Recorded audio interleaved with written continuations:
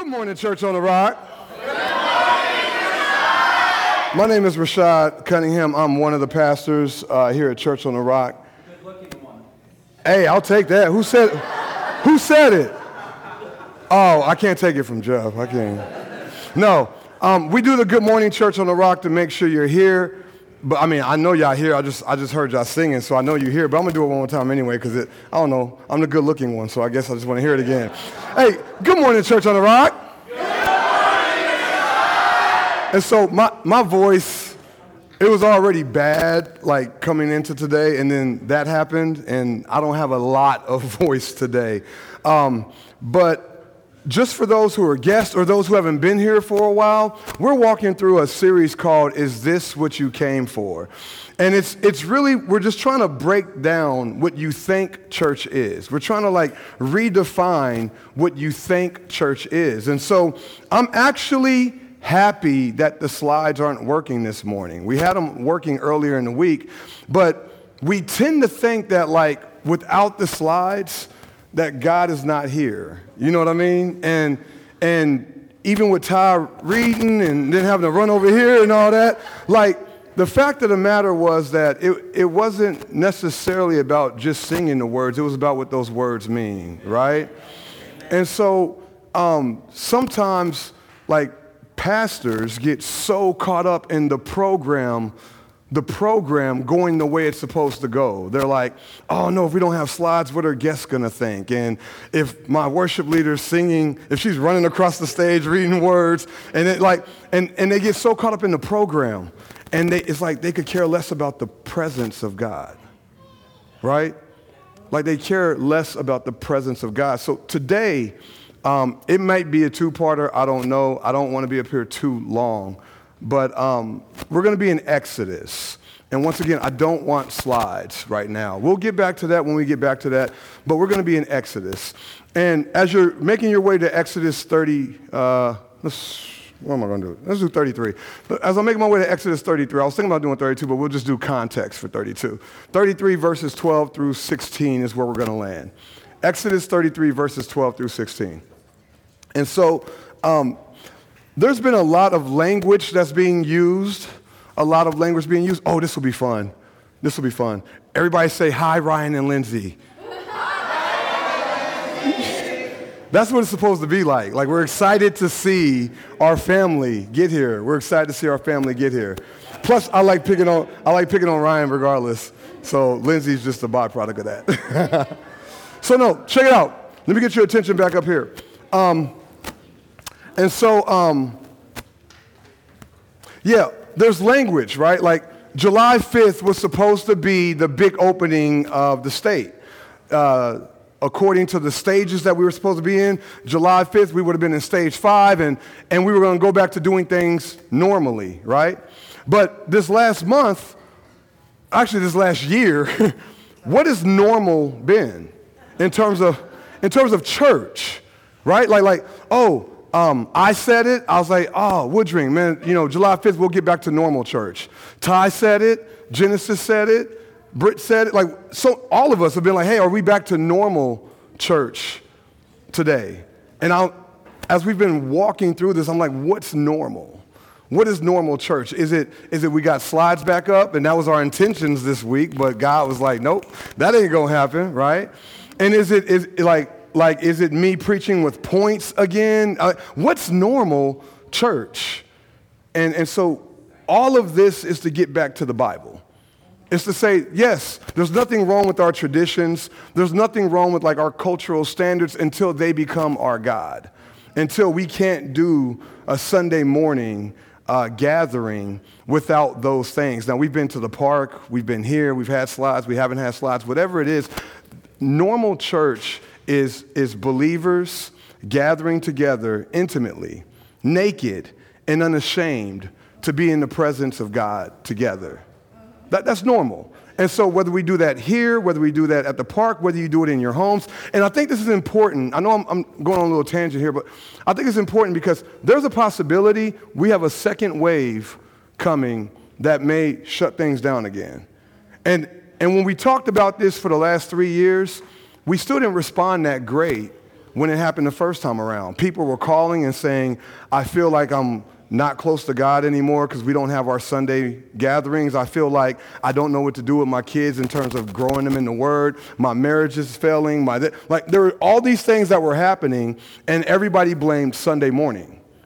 And I was like, whoa, like that was never the point of Sunday morning. In fact, Sunday morning, we're literally just trying to equip you to go out and remain in the presence of God no matter where you are. So I want to get your mind thinking through that because like Jason said, in California, the government just banned worship in the church. The government banned what we are in new times, right? And just so you know here, if we cancel services or anything like that, it's never the government because anything the government has that we would use like a 501c3, we don't use at Church on the Rock. So there's nothing they can take from us. So when we do it, we're literally thinking about your souls. We're not thinking about the government standards. I just want you to know that up front. So I'm going to read Exodus 33, 12 through 16. It says, Then Moses said to the Lord, See, you say to me, bring up this people.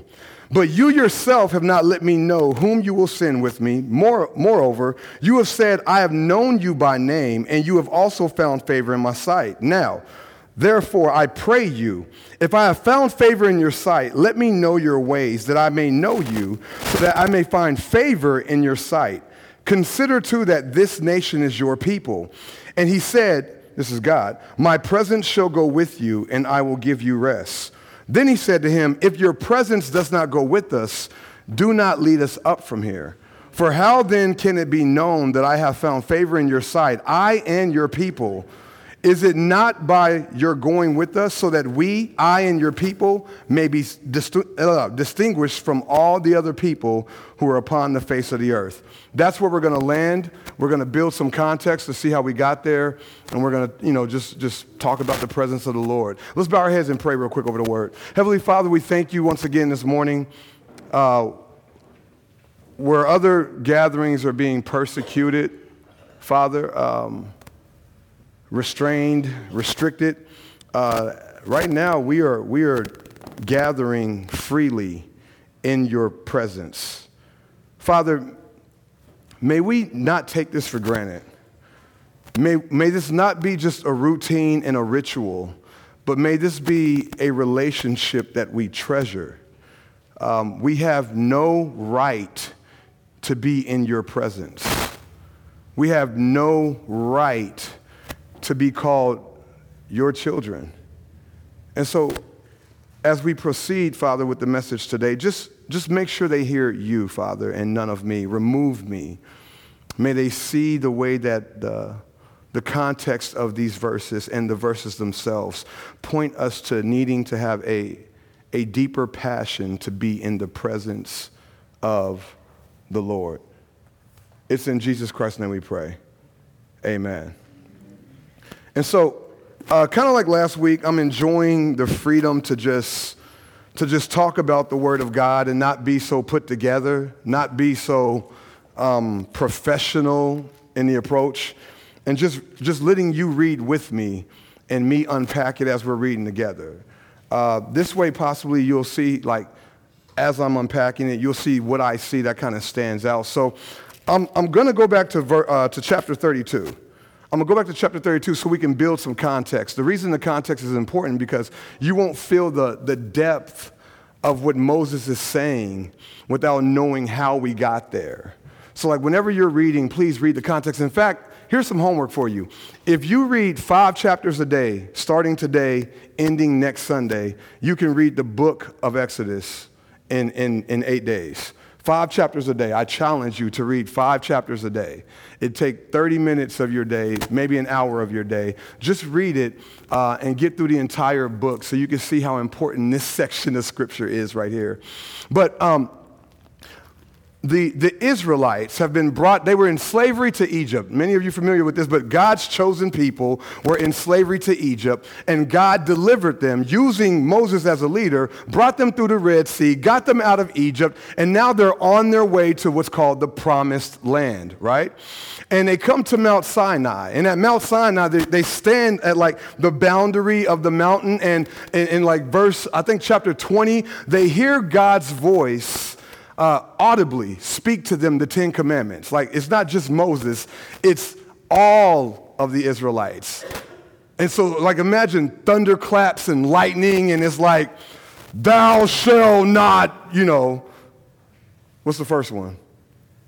Oh, you guys are, okay, somebody, come on, man. And then the second one is, thou shalt not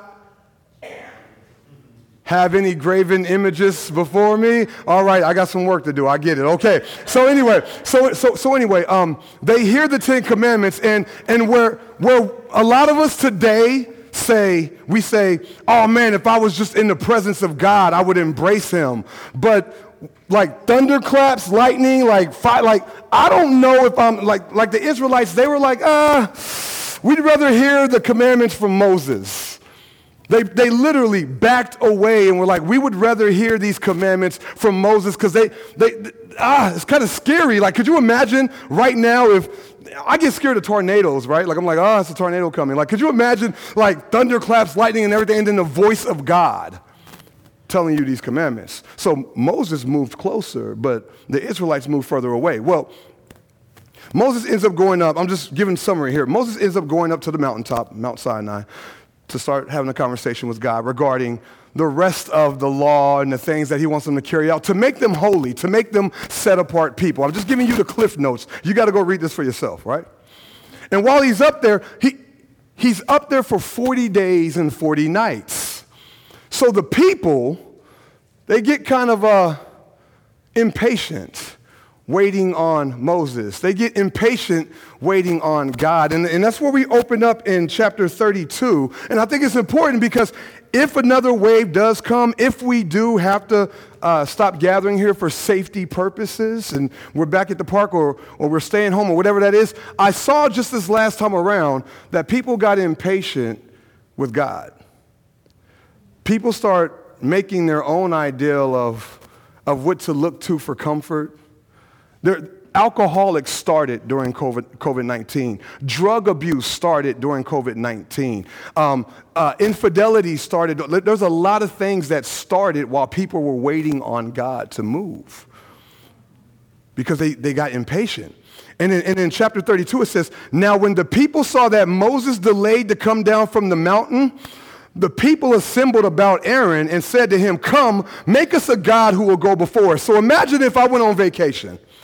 Right? Imagine if I went on vacation for 40 days. And I told y'all, I'll be back in 2 weeks, but I end up going for 40 days. Imagine going to Jason.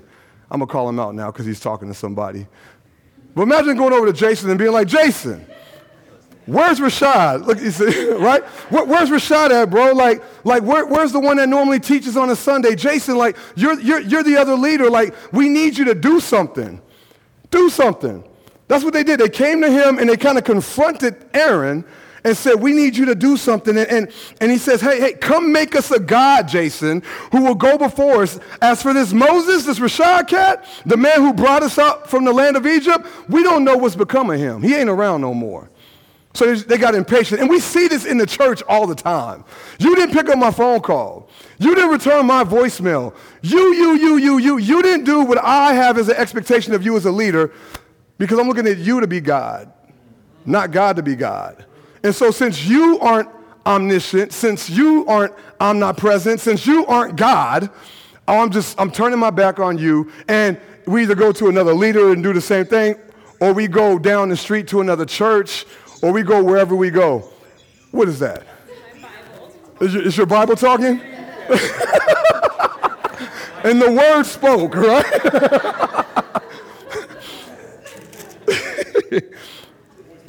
And so, once again, we're building the context. Aaron gives in. He's like, okay, give me earrings of you and your children and all that, and we're going to make we're going to make our access to God. And they build this golden calf, right? They build a golden calf. And they literally look and go, behold, your God. And I was like, as I was reading it this week, I was like, really? Like, we made a golden calf and said, behold, your God, right? And we kind of laugh and we chuckle, but that's what we're doing with this building. Like we build the building and we put the lights up and we put the projector up and we got all this technology and we're like, behold, your God. I mean, if you don't do it that way, this is how we have access to God. That's what they were doing. They didn't stop believing in God. A lot of people think they stopped believing in God and start believing in the calf. No, they believed the calf was access to God. They built an idol to gain access to God through the calf. And we know that because if you read this, it says on verse 5, chapter 32, verse 5, it says, now when Aaron saw this, after he built everything, he built an altar before it. Okay, why would you build an altar before it, right? And then it says, and Aaron made a proclamation and said, tomorrow shall be a feast to what? Not to the calf, to the Lord. You see that? Tomorrow we're going to have a feast to the Lord. Build an altar before this golden calf, and tomorrow we're even going to have a feast to the Lord. They thought access to God would come through this thing they built, and I'm telling you, on Sunday mornings, this is what we're doing. We have built something thinking that our access to God happens here. Like, let me give you an example. There are people, my mama was one of them. There are people who believe you cannot be saved without being here on a Sunday morning and even coming down for an altar call. This is the only way it happens. It has to happen right here. It can't happen in your seat. It can't happen in your house. It can't happen at the park. It has to be right here. Or to be in the presence of God, I have to be here on a Sunday morning. This is how I get back to Jesus. People are like, I'm having such a rough time. Oh, just wait till Sunday morning. Sunday morning things will get better. Why wait till Sunday morning? Because you've created a golden calf. And so when things don't go right, when things go wrong, when things break down, pastors get upset, members get upset, everybody's upset, nobody's worshiping God because they're worshiping the things that don't work anymore. Lord forbid the toilets stop working. For those of you who are guests, we really deal with that like every time it rains. Before you join, you need to know that, okay? So it goes on and says in verse 7, then the Lord spoke to Moses, go down at once, for your people whom you brought up from the land of Egypt have corrupted themselves. They have quickly turned aside from the way which I commanded them. They have made for themselves a molten calf and have worshipped it and have sacrificed to it and said, this is your God, O Israel, who you brought up from the land of Egypt. The Lord said to Moses, I have seen this people, and behold, they are obstinate people. And then the Lord said, now then, let me alone that my anger may burn against them and that I may destroy them, and I will make you a great nation. And so right there we see mercy like never before. You see, it sounds like God is saying, hey, Moses, leave me alone so that I can take these people out. But if God just wanted to take the people out, he doesn't have to consult Moses, right? He doesn't have to talk to Moses. It's kind of like in the story of Adam and Eve, right? God looks at Adam and says, it's not good for man to be alone. He says, I will make him a helpmate, right? He already has a solution. He already knows what to do for what's not good for Adam. But the next thing he does, everybody thinks he immediately put Adam to sleep. No, he didn't. He made Adam name all the animals in the kingdom. Why would he go to that step? Why not just, it's not good for man to be alone. Adam, go to sleep. I'm going to do surgery. I'm going to make you a beautiful wife. Everything's taken care of. But what happens is he has Adam name all the animals in the kingdom, monkeys and gorillas and giraffes. And at the end of naming all the animals in the kingdom, Adam basically looks at the giraffe and goes, all this is beautiful, all this creation is amazing, but I can't get jiggy with the giraffe. Right? There's none, that's the Bible, because he says, there's none suitable for me. Right?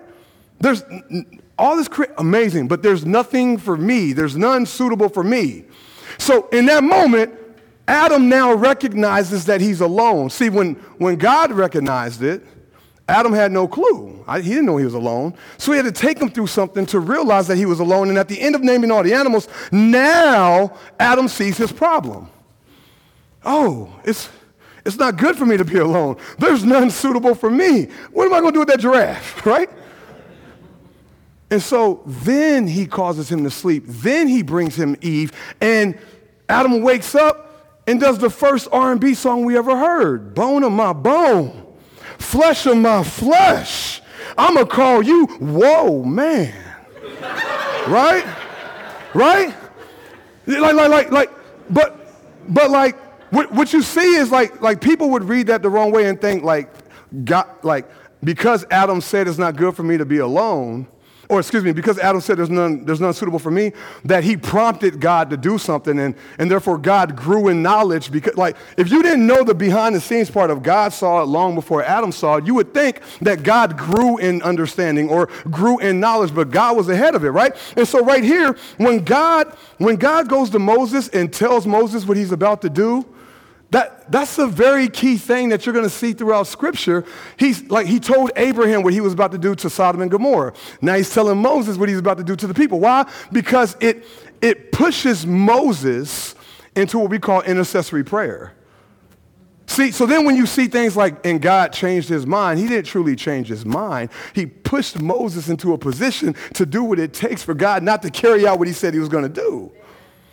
But you got to know what's happening behind the scenes of that. I don't have to tell you that I'm gonna take him outside and kick his butt. I don't know. I can't. He probably could whip me. But if I tell you, I'm telling you so that you could do something to stop me from doing it. I don't have to tell you that. I could just take him outside, right? Right. I make you come with me because yeah. But if I'm telling you just so that you can talk to me, because I want you to ask me to not do it. I want to grow you in what it looks like to put him before yourself. And that's what God did. He told Moses so that Moses could grow in this thing called intercessory prayer. So Moses is he responds and says, then Moses entreated the Lord, his God, and said, "Oh Lord, why does your anger burn against your people whom you have brought up out the land of Egypt with great power and with a mighty hand? Why should the Egyptians speak, saying with evil intent, he brought them out to kill them in the mountains and to destroy them from the face of the earth? Turn from your burning anger and change your mind about doing harm to your people. Remember Abraham, Isaac, and Israel, your servants, to whom you swore by yourself and said to them, I will multiply your descendants as the stars of heaven." He's basically reminding God of who he is. Have you ever prayed like that? Have you ever literally fell on your face before God and been like, look, man, Lord, you said that anyone who calls on the name of the Lord will be saved. You said you will take all things and use them for the good of your people. You said that no weapon formed against me shall have you ever just prayed the Bible? Have you ever just thought through, you'd have to know the Bible to pray the Bible, so you need to read the Bible, but have you ever just thought through the promises of God and just remind, God, this is what you said. I don't ask God much outside of what I already know he's told me. I'm that kind of guy, right? I'm just going to remind you, man, you said no weapon formed against me shall prosper. I need you to show up. Father, you said that if I draw near to you, you're going to draw near to me. Father, you said if I seek you, you will reveal yourself to me. That's what Moses is doing, right? He's reminding, he's yo, you brought us up out of Egypt. That was you. And he looks and says, why would you let the Egyptians think for one moment that you brought us up out of here just to kill us? In other words, he's appealing to God's glory. You gonna look bad, God, to them if you do what you say you're doing. The Egyptians going to be he split the Red Sea and then he killed them. Some God. No, God, you want maximum glory. Yes, God loves you, but God loves his glory even more. If there's a 1A and a 1B, glory is 1A. God will not sacrifice his glory for anything. Read the Bible. He won't sacrifice it for anything. And so we go on, and I'm just trying to get the context here. We go on, and Moses comes down, and when he comes down, like he's upset. I mean, I would be upset if I was on vacation and I came back and we ain't gonna go there. Okay, so and so he comes down and he's upset. He burns up the golden calf. He calls Aaron out, like, what have you let these people do? Aaron does the blame game. He's like, man, you know how these people are. Like, you a pastor too, man. You know these people is crazy. Like, there's nothing I can do. He tries to blame the people. Then he even tries to blame Moses. Like, basically, if you didn't take so long to get back down the mountain, to come out the presence of God, then, maybe none of this would happen. Like, there's all this blaming that's going on. But this is what happens. So Moses returns to the Lord and said, alas, the people has committed a great sin, and they have made a god of gold for themselves. But now, if you will forgive their sin, and if not, he says, blot me out from your book which you have written. That is a leader right there. He says, if you won't forgive them, then how about this? Like, trade me for them. I'd rather lose my name being written in the book of heaven for them. Like if you think you're ready to lead in God's kingdom, if you think you're ready to serve in God's kingdom, this is what it looks like. I care about you so much. Paul said the same thing in the New Testament. I would rather I go to hell for you to be in heaven. That's a heavy statement. Blot my name out the book of life if it would allow them to go. So he keeps going. He says, but now, if you will forgive their sin, and if not, please blot me out from your book which you have written. The Lord said to Moses, whoever has sinned against me, I will blot him out of my book. How many people sinned this week? All right, we about to get into some good stuff now. God doesn't change, right? The Lord said to Moses, whoever has sinned against me, I will blot him out of my book. That's me. Now you can see where Jesus is in this, right? Like, you can see where Jesus is in this. He says, but go now, lead the people where I told you. Behold, my angel shall go before you. Nevertheless, in the day when I will punish them for their sin. Then the Lord smote the people because of what they did with the calf which Aaron had made. Smote being a plague. Now, chapter 33, we're coming up. Then the Lord spoke to Moses, depart, go up from here, you and your people whom you have brought up from the land of Egypt, to the land of which I swore to Abraham, Isaac, and Jacob, saying, to your descendants I will give it. I will send an angel before you, and I will drive out the Canaanite, the Amorite, the Hittite, the Perizzite, the Hivite, the Jebusite, the Termite. No, that's not there. All right. Go up to a land flowing with milk and honey, for I will not go up in your midst, because you are an obstinate people, and I might destroy you on the way. So I want to point out some things right here, and then this will take us into the text we're in. So in verse 1 right there of chapter 33, he reminds them of the promise. He reminds Moses that even though you've done this sin, you still have the promise. Go to the land which I swore to Abraham, Isaac, and Jacob, saying, to your descendants I will give it. That's the promise. They still had the promise, okay? Look at this, verse 2. I will send an angel before you, and he will drive out all the ites. We're just going to say all the ites, right? That's the protection. So they still had the promise. They still had the protection. And look at this, verse 3. Go up to a land flowing with milk and honey, for I will not go up. No, stop right there. Go up to a land flowing with milk and honey. They still had the prosperity. He literally says to Moses right there, you still have the promised land. You still have it. Even in the sin, you reminded me of you still have the promised land. All right? He also says, you still have the protection. I have an angel who I'm going to send before you who's going to knock out anything that's coming up against you. You still have the protection. And then he says, you still have the prosperity. This land that you're going to, it is flowing with milk and honey. But then listen to what he says. He says, for I will not go up in your midst, because you are an obstinate people, and I might destroy you on the way. In other words, to be among you as sinners, the wage for sin is death. The wage for sin is death, so I can't be among you. Look how they responded to that. So look, we still have the promise. We still have the protection. We still have the prosperity. But when the people heard those 3 verses, they went into mourning. Why did they go into mourning? Because they didn't have his presence. Think about that. Think about that for a moment. They still had the promise. There's a promised land waiting on us. They still had the protection. Ain't nobody going to overcome us. They still had the prosperity.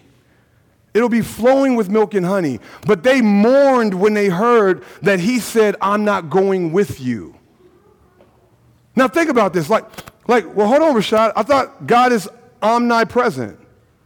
Well, this is what it looks like. There's a song my mama used to play when I was younger called, Your Body's Here With Me, But Your Mind's on the Other Side of Town. No, that was last week. We ain't doing that no more. Think about this. Your body, you guys familiar? No, you probably ain't familiar with the song. I got to think context here, white people. Okay, now. You're here. You're here, right? But some of you aren't here. You're here, you're present, but you're passive. You're here, but you're thinking about, okay, when is this over so I can get back to my 4th of July food, right? What God is saying is, I'm not going to be personal with this. I'm not going to be involved with this. What did you come here for? What did you come here for? Are you here for the promise? Are you here for protection? Are you here for prosperity? Because there's churches that tell you all about prosperity, right? Nab it, blab it, claim it in Jesus' name, and just get what you want, and it's all about you, your best life right here on earth. And there's churches that'll teach it's all about just going to heaven. That's it. Just as long as you know you're going to heaven, that the promise of heaven, that's it. And then there's churches that'll teach you just about the protection of God and how you're going to be comfortable and you're not going to have any persecution, no nothing, because you're one of God. I'm here for the presence. Because if you give me the promised land without the presence of God, it's just dirt. Think about it. At the burning bush, earlier in Exodus, if you do take my challenge, you'll get to chapter 3, verse 5 area. When the burning bush, it's on fire with the presence of God, but it's not being burnt up. And it speaks out to Moses and says, take off your shoes. Why? Because this is holy ground. Why was that ground holy? It was dirt. What made it holy? His presence. His presence is what made it holy. And so, can you see how the people would mourn now? Man, we still got the promise of the promised land. We got protection from an angel. We got prosperity, but what you mean you're not going with us? What do you, no.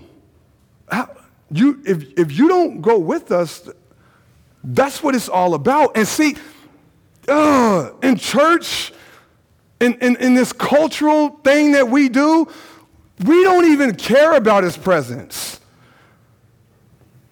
We really don't care. We don't even know. We don't even know. We just assume that if we come to this building, he's here. We just assume that if we do these good things that aren't even good things half the time, that he's here. We're not really even focused on his presence. We don't treasure his presence. We don't live in his presence. We just want to make sure we're going to heaven, make sure we're not persecuted in life, and make sure we get all the comforts of this world. And that's what we say is why we're blessed. We even look at others. Well, so-and-so is highly favored. Why? Because they have all these things of the world. They're comfortable and we don't care about the presence. And so as I'm looking at this, as it builds up, we get to where we're at, and it's not going to take me long, I promise you. That was all context. Here we go. No, don't do that. I said it might be 2 parts. My goodness, come on, y'all. So then it says, then Moses said to the Lord, this is verse 12, chapter 33. See, you say to me, bring up this people. So there's the context. Like, we know why he said bring up this people. We've gotten to the context. But you yourself have not let me know whom you will send with me. Now, some of us confused. We're like, well, he just said I'm going to send an angel before you. No. I'm cool with you sending the angel before me, but who's going with me? There's a difference between who's going before me and who's going with me. He looks and says, he says, you haven't told me who's going with me. Moreover, you said, I have known you by name. You said you know me by name, and you have also found favor in my sight. Now, therefore, I pray you, if I found favor in your sight, let me know your ways that I may know you. This is what he wanted. You can keep your promised land, keep your protection, keep the prosperity. I want you. I don't want all that other stuff. I just want you. God, I just want you. And then look what he says, what he says right there. This is so vital. Now, verse 13, now therefore I pray you, if I have found favor in your sight, if I found favor in your sight, let me know your ways that I may know you. Some of us in this American context of church, this is how we think we know God. I feel something. I just feel like God wants me, and then you say something that has nothing to do with the Bible. Look, this is what we do. Like there's so I DJ'd, so I got some, everything's gonna be like music. There's a rapper, context. There's a rapper named T.I. He has a song. He says, you may have seen me on the streets, but homie, you don't know me. Like, that's so vital. Why? Because a lot of us think knowing him is because we showed up today. A lot of us think knowing him is because we got goosebumps. God don't care about your goosebumps. We're like, oh, I just feel like. And then you'll say something, and then we'll go back. You'll come to me with what you feel like God wants you to do, and I'll be like, well, the Bible don't say that. Yeah, but I just know God. No, you don't. Moses says, he says, I pray you, if I found favor in your sight, let me know your ways that I may know you. This is intimate. And intimacy is not physical. It's more informational than anything. Think about this. Like, when I'm teaching any kind of marriage discipleship or whatever, I say the most intimate way that you can be with your spouse is prayer.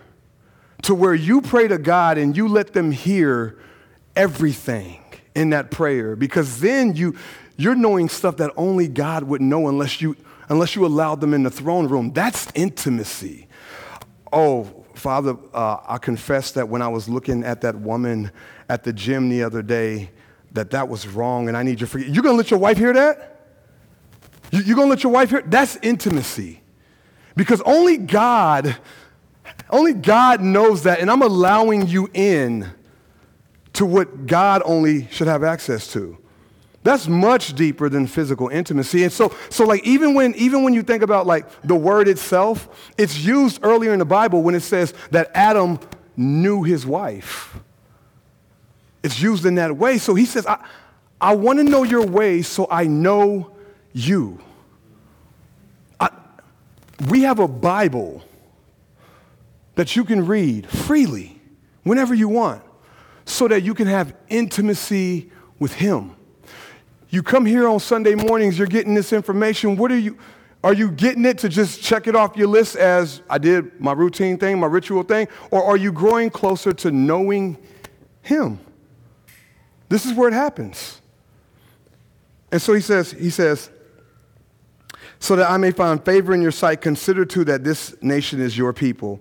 And he said, my presence shall go with you, and I will give you rest. Then Moses said to him, if your presence does not go with us, do not lead us up from here. For how then can it be known that I found favor in your sight, I and your people?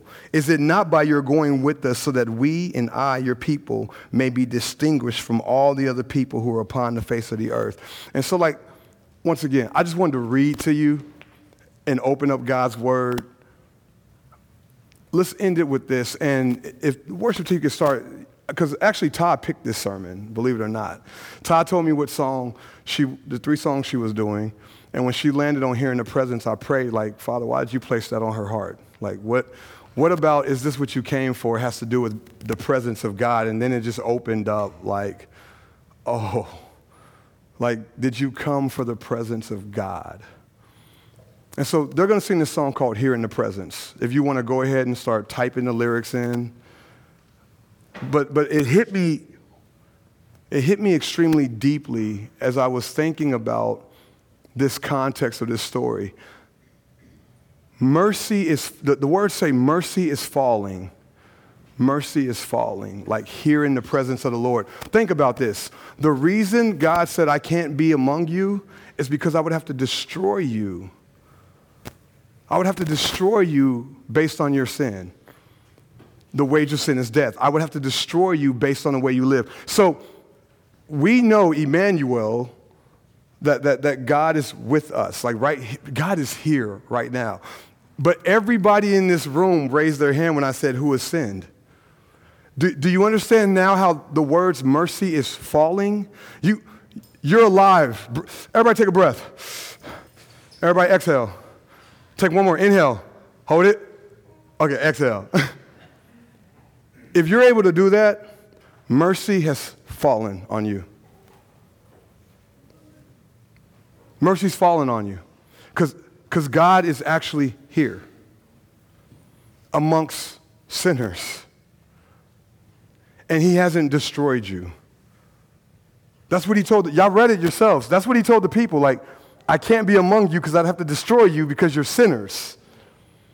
But we're here and we're not destroyed. Thank you, Jesus. Thank you, Jesus. So going forward, Moses says, wherever you send us, if you're not going with us, then don't send us. See how he embraces that mercy?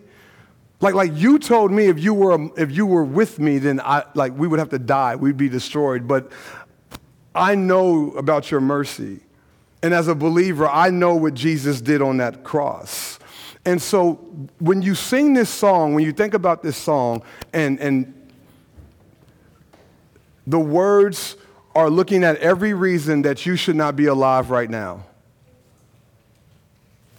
And I want you to embrace that and realize that it's okay to be in his presence. A lot of us run because of sin. A lot of us run because of our past. I'm too broken to be in his presence. What I did last night, I shouldn't be at church this morning. Like, that's how we live, right? But that's so American and non-Bible. Instead, because of what I know about God, I run to him. I run to his presence, knowing that mercy is falling and knowing that it's in that moment that his son died for me while I was a sinner, while I was an enemy. I just want more of them. And y'all can start to play some keys real quick, bro. and so stand up real quick. Stand up. I'm hoping you're starting to embrace this new way, which is actually an old way of church. No programs, no heavy structure to take away from his presence. Just letting the word of God be among us, just letting his spirit be present. And I'm hoping in this moment you can do that right now. You can think through how much you should be destroyed this morning for all the decisions you made, even probably last night. You should be destroyed this morning for decisions you made this morning. And you're breathing in his presence. I don't care about the promised land. I don't care about the prosperity. I don't care about the protection if his presence is not with me. And so I hope you can say the same when you walk into the building or to the park or whatever we do. Like, I don't care about the projector. I don't care what note we sing in. I don't care what, like, I just want to make sure he's here before I care about anything else. And that's a different way to walk in those doors. To walk in those doors and say, the only thing I'm worried about first and foremost before I worry about anything else is his presence here with me? And if that's the prayer you're praying when you walk in this door, and we all walk in that same way, we will shake this community like never before. We will shake this community like never before because it'll be God who's shaking it through us. Amen? All right. Here I lay my burdens down, casting every care on you. Lose my worries in your love. I have carried them enough.